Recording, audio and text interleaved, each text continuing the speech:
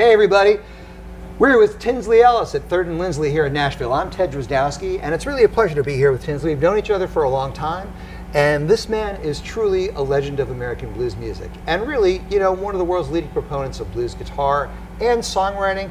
Can't say enough about him. Came up with the Heart Fixers out of Atlanta in the 80s, signed to Alligator Records, has gone all around the world, more times than most of us have, with that guitar in his hand. And now he's back in Nashville, and he's back on Alligator Records too, after recording for a bunch of other labels. He's got a new album called Devil May Care, and it rocks in a real bluesy way. And I love what you were just playing there, right out of the B.B. King catalog. And I understand that B.B. was seeing him was kind of a pivotal experience for you. It really was. You know, I started out listening to, like a lot of us, the music of the British invasion. And we were listening to something as teenagers, and a guy's older brother came in the room and said, "Man, I hear you guys getting into this Mike Bloomfield and Peter Green and Eric Clapton and the Cream." He goes, "There's a guy you got to go see because he's the one they're all getting it from." And we said, "Who is it we got to go see?" And he says, "You got to go see B.B. King." And there was a time where B.B. King was playing hotel lounges, and he had to do a teen matinee. I'm sure the band hated doing that, but my dad dragged me and my teenage friends down, and we sat right up in the front and saw the real thing for the first time. And so I had to have a guitar like his, complete with the Veritone knob on it. So why don't you tell us about this gorgeous old 345 you've got in your hands right now? Well, after seeing B.B. King, I just had to have something like this. And of course, I climbed up through the ranks of crappy guitars to Les Pauls to finally I was able to trade my 335 and a few other things for and some money for this 345, which was very similar to like the guitar B.B. King would have used live at the Regal, or Blues' King, or Freddie King for that matter. And one thing I like about it is that, you know, of course, like I was playing earlier, just the normal kind of style of playing, you know, it's kind of warm, you know, but it's also got this cool thing, a Veritone knob on it, that'll give you that B.B. King, Blues' King sound where you're... That's awesome. Yeah, it's pretty cool, and you dial it back even more, and it, you know, give that very nasal sounding, and it's got one, this one kind of sounds like you're playing through a straw or something, and kind of Jimmy Page, actually. So it's got a lot of excellent features to it. It really is a way to have like a 335 and make it more versatile by having the tone filter. That's what Les Paul, he saw this guitar one time and he said, "That's your tone filter, Tinsley." So it's called a Veritone, but he called it a tone filter. And it's a 1967 model, which would have been kind of in the wheelhouse of what the Kings were doing at the time with them. Yes. Well, it's terrific. Is it all stock? Have you had to change anything over the years? It is just how it was when I bought it. Fantastic. I had to replace the Veritone one time, which was horrible because the repairman that did it said, "Don't ever ask me to do that again." First of all, we had to find one. Didn't want to reissue, so we had to find an old one. And then you had to dig everything you see here up through one of the pickup holes, pull it out, you know, and then stuff it all back in and put it, because there's no back plate on this or anything like that. So it all has to come through the pickup holes. Yeah, that's daunting. And there's a box, it's not just a switch, there's a box underneath, it's about that big with all kind of, who knows what's up in there. I dare not look. Well, I do love this. And I know one of the tones, I can't remember which one it was, is almost like a transistor radio. Yes. You know? So I always love that about it too. If you want to feel like you're playing inside of a little, inside of a 55-gallon drum or something. Yeah, it sounds... Turn that on and crawl inside. Yeah, and I think that's what it does, is it carves out certain frequencies to where it's, maybe they were trying to make it like what a Stratocaster would do, kind of a thinner sound or something like that, but it is quieter. And so when the band is playing, they have to kind of tone it down, and then you could hear all those kind of nasal sounds coming through. Yeah, they're cool guitars. Yeah. Now you have 3 other guitars. Well, let me see what we're going to do next. We're going to do this 1959 Rosewood Strat. That sounds good. That I got in the 1970s. There's a guy in Atlanta that sold Persian rugs and vintage guitars. Wow. And I wanted a Strat. The Vaughan brothers had just hit the scene in the late 70s, and I wanted something to play along with my Les Paul, so I went out and got this one, and I really like it a lot. It's a beautiful playing guitar, and there were times when we would always run into the Vaughan brothers in the 70s and early 80s before they were, you know, real famous and stuff like that. And every time Stevie Ray Vaughan would see me, because I let him use this guitar when he sat in, and he would ask to buy it. So I figure I'm never going to sell it because this guy likes it so much. Yeah. I'm going to keep this guitar, but I got to have something with a whammy bar, you know.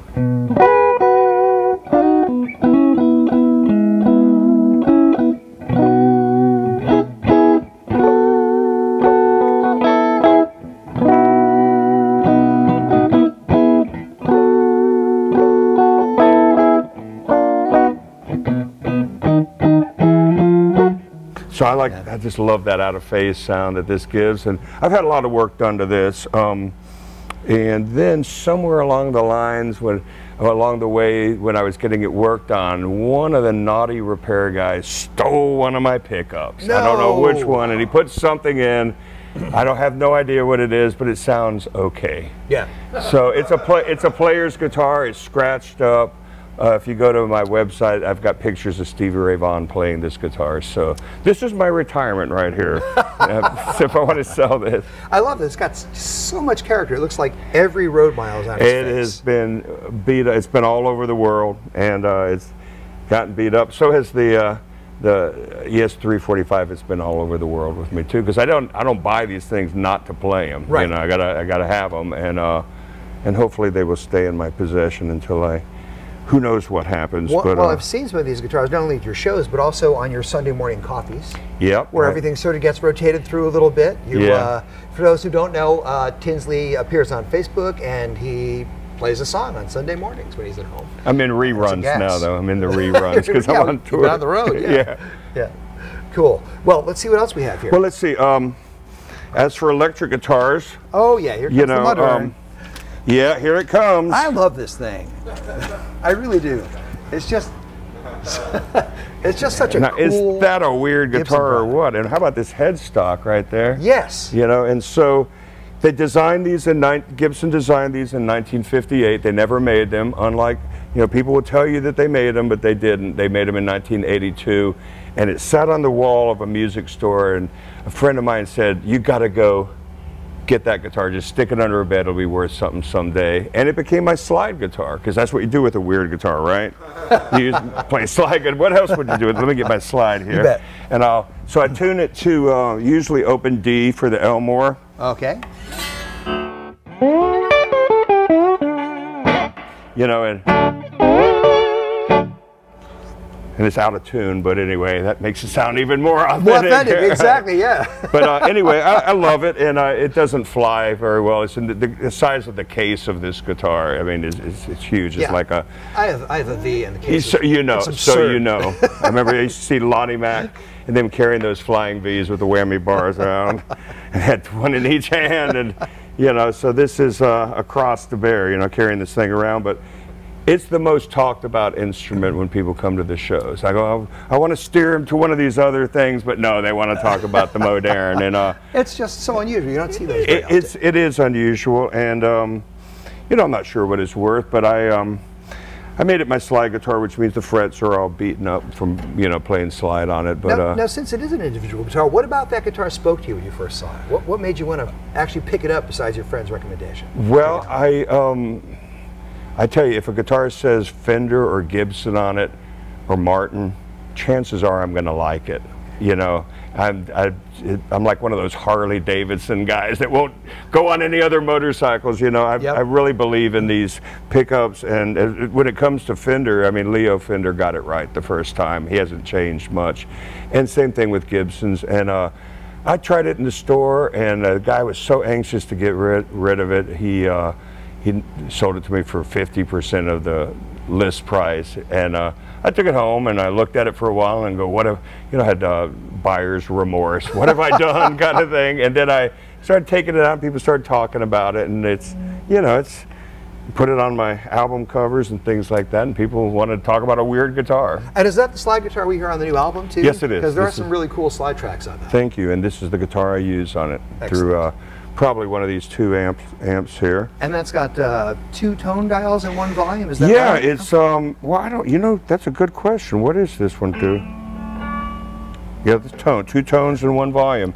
I never, you know, who messes with the tone knobs anyway? Once you have it set, Right, if you like I mean, it, it's, you're done. Yeah. I mean, I know you're supposed to, but we break a lot of rules here in the blues rock world. Every rule is made to be broken. There's no place in music, I think, where that, no place other than music where I think that applies so well. Yeah, you don't get arrested for it either, unlike other areas of life. Yeah. Well, that is another small one, man. And is that all stock as well? Yes, it is. Cool. It's all stock. Cool. So, and then the other guitar I play live is the National Steel. Yep. Which would be for the acoustic segment of the show. And this is a 1937 National Steel. Probably meant to be played Hawaiian style on your lap, because it used to be a square neck and then somebody sanded it down to being a round neck.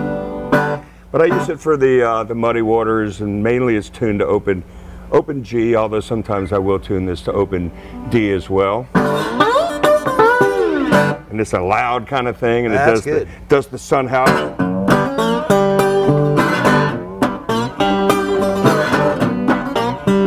You know, it does all that kind of, you can rough it up, and I love that. And I bought this guitar, and they said, well, you're going to want to put a new resonator in there, which is like a Pi 10. It's up underneath here. And so I put a new resonator in, and it didn't sound right. It was too exact. It almost sounded like something that would be used more in bluegrass music. And this is, so I put the original one back in there. It rattles, and it's all torn up, and it. Isn't that what it's supposed to do? That's what it's supposed to do for what we do. You I know, man. I always think of these guitars. You know, it's funny. People ask me about them. I'm like, well, it's like playing a giant tin can. Yeah. You know, you have to lower your expectations, but at the same time, embrace them and love them. You know? That sounds like being in the record business. High hopes and low expectations. Yeah, exactly. But this has got the palm trees thing in it. I'm not sure if you all can see that, but it's got the design on it. And you can really see some of the neck too, where the original square part is still left in here, and they've just kind of winnowed it down. It's the hugest neck on a guitar, but I think if they took any more off, the neck would probably bow. I'm not sure what's up underneath that, but I buy them, and I don't do much to my guitars. You know, they kind of, if I like them when I buy them, and I got this one from Willie's Guitars up in St. Paul. They have a great selection of them. They're real friendly people too. And it's a relatively new arrival too, right? Yeah, this is the newest one of the guitars I have. I've had about 5 years now. I was using a knockoff of one as I was kind of learning how to do it, and I don't consider myself a real student of acoustic Delta blues. There's a few things I can do on it, and I just love that. Anything that sounds like anything that sounds like that is going to be entertaining the way I look at it. You took me right back to the father of the Delta blues record too, with those Son House things. Oh yeah. And it gets no better than that, really. I don't think Son House gets enough of respect, really. I think he's overshadowed by Robert Johnson and some of the rest. And Skip James was great too, yes, and they knew how to use one of these, and I'm sure they loved it, because back in the day there wasn't a lot of amplification, and this is a loud thing. Yes, you needed to fill up a crowded room. Yeah, this guitar does not have an indoor voice, you know. So anyway, those are the axes. Now, what kind of strings do you put on this thing? God, that is a good question, but Warren Haynes told me that he recommended I put an unwound G on it, and I really like that. It makes it jump out a little more, and I'm sure that it's meant to be used with a wound G, but I break the rules once again and put an unwound G on it. A big old fat unwound G, and big old thick strings too, because you're tuning down. And do you use the same strings on all 3 of your electrics? No, I use heavy gauge strings for the 2 slide guitars, and then I use I just switch from 11 gauge to 10 gauge sets for the 2 you know, more traditional normal guitar. And are these 12s essentially, 12 gauge? Or? I think they are. I think it's like 12 through 50 something, but you know, you're not going to be stretching them much, right? Really, and so they last forever. I mean, it's a dark day when I have to change strings on one of my slide guitars, because then they're all bright, and you go like, oh, this doesn't sound right. Yeah, it doesn't sound right. So, and the old strings sound better, and I would probably like to do that on the electric, but when you break when you break a string on the Strat with the whammy bar, the show is over. Unless you got somebody coming out from the wings, you know, to save the day with another guitar, because the whole thing goes wicked out of tune. Well, would you mind grabbing one of those and just walking us through your pedal board? I know there's just a couple things, but we'd love to hear some of the tones. Yeah, I would get the... and are you playing a brass slide or a steel slide? I usually use... well, it depends. Like on the new album, I use a glass slide because I was going more for the Duane Allman thing. But for the Elmore and Muddy, either steel or a brass. I think that's a brass. I can't tell on the lighting, but that seems to be better. I've been gravitating towards heavier slides and brass slides as opposed to you know, something thin, because they'll hold the chord down better. And another thing I do, speaking of metal things, is I just started using this guitar pick. You know, I'm a big Freddie King fan, and you can hear the clicking of his, when Freddie King played, because he used a metal thumb pick and a metal finger pick and formed a claw. And, you know, it sounded real percussive. So I just started using this metal guitar pick. And once again, not regulation. I'm not sure which ordinances I may be breaking by using this metal pick, but it gives a real clicking sound. But I don't use it all the time because, frankly, it's a little intense. And so I use this really heavy Dunlap pick, the heaviest one they make. I never want a guitar pick to like fold or anything. That's for like strumming, you know, campfire music. Yeah. And so anyway, so the pedal board itself, not much to it really, and not much volume. There I am. Guitar tuner. Tuning, very important in Western civilization. In the East, not so much, I don't think. But Western civilization, you got to have your guitar tuner. And then when I record in the studio, I do a lot of guitar Leslie stuff. Play through a Leslie cabinet, an organ cabinet, spinning around and stuff. But I was wondering if that was a pedal or a cabinet on the record. Well, that's a cabinet, but I'm not going to drag it around on the road. So I've got a pedal. I've got a pedal that does that. Okay. Yeah.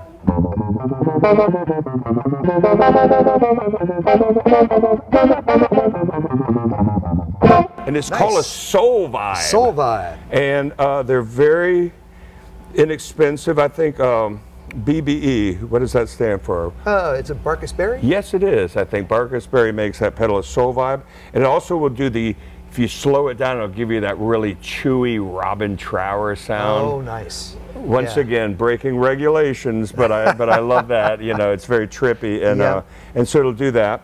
The other pedal, a go-to, is my overdrive, which I found out through a guitar player here in Nashville. Actually, Rob McNally turned me onto this overdrive pedal. Very open sounded. It's made by Nobles, ODR1, and it kind of like, you engage in it, kind of sounds like putting a tube amp on 10, rather than it doesn't really do what the normal green pedal does, like the Ibanez Tube Screamer. That will give you a lot of crunch in the middle. It's a very open sound. It makes it sound like an amp on 10, which if you combine it, actually putting your amp on 10, then you've really got something there. So anyway, it's kind of just a little bit. Almost makes it sound like a little like a Marshall or something like that. So that's off, very clean. And then here's on. Nice. Yeah, it fattens up the mids really well, and they sound lovely and corpulent. Yes, it's a big word for a blues artist. But anyway, that's what I use for that. And then, of course, I got the wah-wah here. You gotta have a wah-wah. And that's a picture wah made by Real McCoy. And I've had that a lot, and it needs a little work. It's sounding a little crunchy at the moment. But you had told me a story about Tom Dowd giving you a lesson in wah-wah once upon a time. Tom Dowd told me, so you're going to use a wah-wah on that song? He goes, and I go, yeah, I'm going to use a wah-wah, Mr. Dowd. And he goes, well, remember, it's not a foot pump. He wanted me to like milk it, you know, and I was going, well, in time with the music, so you're not supposed to keep time on the wah-wah. So anyway, and I try to, you know, I try to use these hopefully tastefully. You know, I don't have a lot of them. I've got an Echoplex, which I use on recordings. I don't drag it around. Now that's a noisy thing. It's like throwing a handful of dirt into your rig, which could be cool, you know. But sometimes I'll use a Echo pedal. You know, I can't even remember what, a Boss or something like that. But I don't have that. The more pedals, the more noise in your rig, and I want a clean, noisy, distorted sound, if that makes any sense. There's a lot of beautiful, classic, kind of clean, distorted, and just sort of just really interesting classic tones on the new record too. Well, I hope so. These are the guitars I use on it. I also use the Les Paul on some songs, and I use my Martin for some acoustic guitar. And the amps are pretty much. Yeah, since you're bringing them up, let me just get out of the way of these babies. You know, these are my go-to amps here. I do the Marshall thing, and I do the Tweed Champ. I love my Tweed Champ, but not really practical to use either of those live. But these do it for me. This is an amp. This is a 1967 Super Reverb. 40 watts of screaming tube power. I bought that amp in the 70s from Tom Doucette, who played harmonica with the Allman Brothers Band, and Tom Doucette was on the classic Eat a Peach and Don't Keep Me Wondering and Done Somebody Wrong live at the Fillmore. And this was one of his harmonica amps. He had 2 Supers, and so it's very possible that this is the amp on Live at the Fillmore East, the harmonica amp. That's what I tell people if I want to impress them, but let's be honest, it might not be. It might be the other one, but he had 2 of them, but I bought them, and I just love it. This amp has been with me, and this is the amp when Stevie Ray Vaughan used to sit in. He would play through this amp. He played this Strat through this amp, and I've still got it set for his settings. I never changed the settings after he set in, and I could tell you the settings, but then I'd have to kill you, and so we don't want that to happen. But anyway, I left it set that way, and the other amp I really like, and I do use this quite a bit in the studio, is a Deluxe Reverb, reissued, 22 watts, and it's got the 12 in it, that's got the 10, so I kind of feel like I've got the best of both worlds. And when it comes to guitar amplifiers, at least for me, they're Fender, and then there's all the rest, because I love the reverb and I love the tremolo on them. And man, so these two kind of give me everything I'm looking for. And at the risk of courting death, I see that you have the volume up on 6 here, which is a pretty healthy level for one of these. You know, I like that a lot. It's good, good to open that thing up, make it speak. Yeah, well, you don't go to a cat house looking for a kiss, really, you know. And so, yeah, I like to let them do what they do. And this one, tonight I'm going to feature more of the Super Reverb and a little less of the Deluxe, but last night I used the Deluxe more. Great. But this seems like a Super Reverb kind of place. Well, how long is the tour going on for? This tour is, we are about 15 shows into it. We've been all the way up the East Coast. We started on the Blues Cruise. And which was really fun. A lot of great artists on the Blues Cruise. And then we went all the way up the East Coast, up to your neck of the woods, Boston, played up there. And then back through to Atlanta to sort of recharge our batteries, and then doing some shows in Tennessee. And then we're going through the Midwest up to Chicago to see my label friends at Alligator in Minneapolis.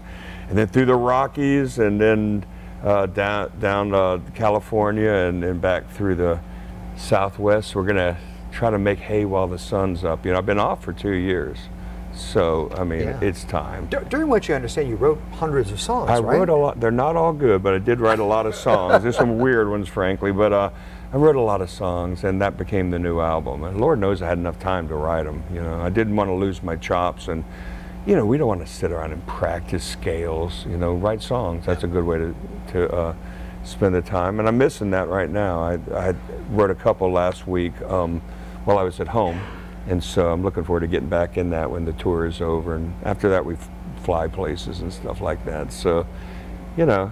Well, congratulations on Devil May Care. It's good to see you back out on the road. Good to see you doing your thing. Great to hear you. And Tinsley, do you have a website? Yes, I do. TinsleyEllis.com. Okay, go there, and when Tinsley comes to your place, go there too, okay? Thanks a lot. It's Ted Drozdowski for Premier Guitar. Stay cool.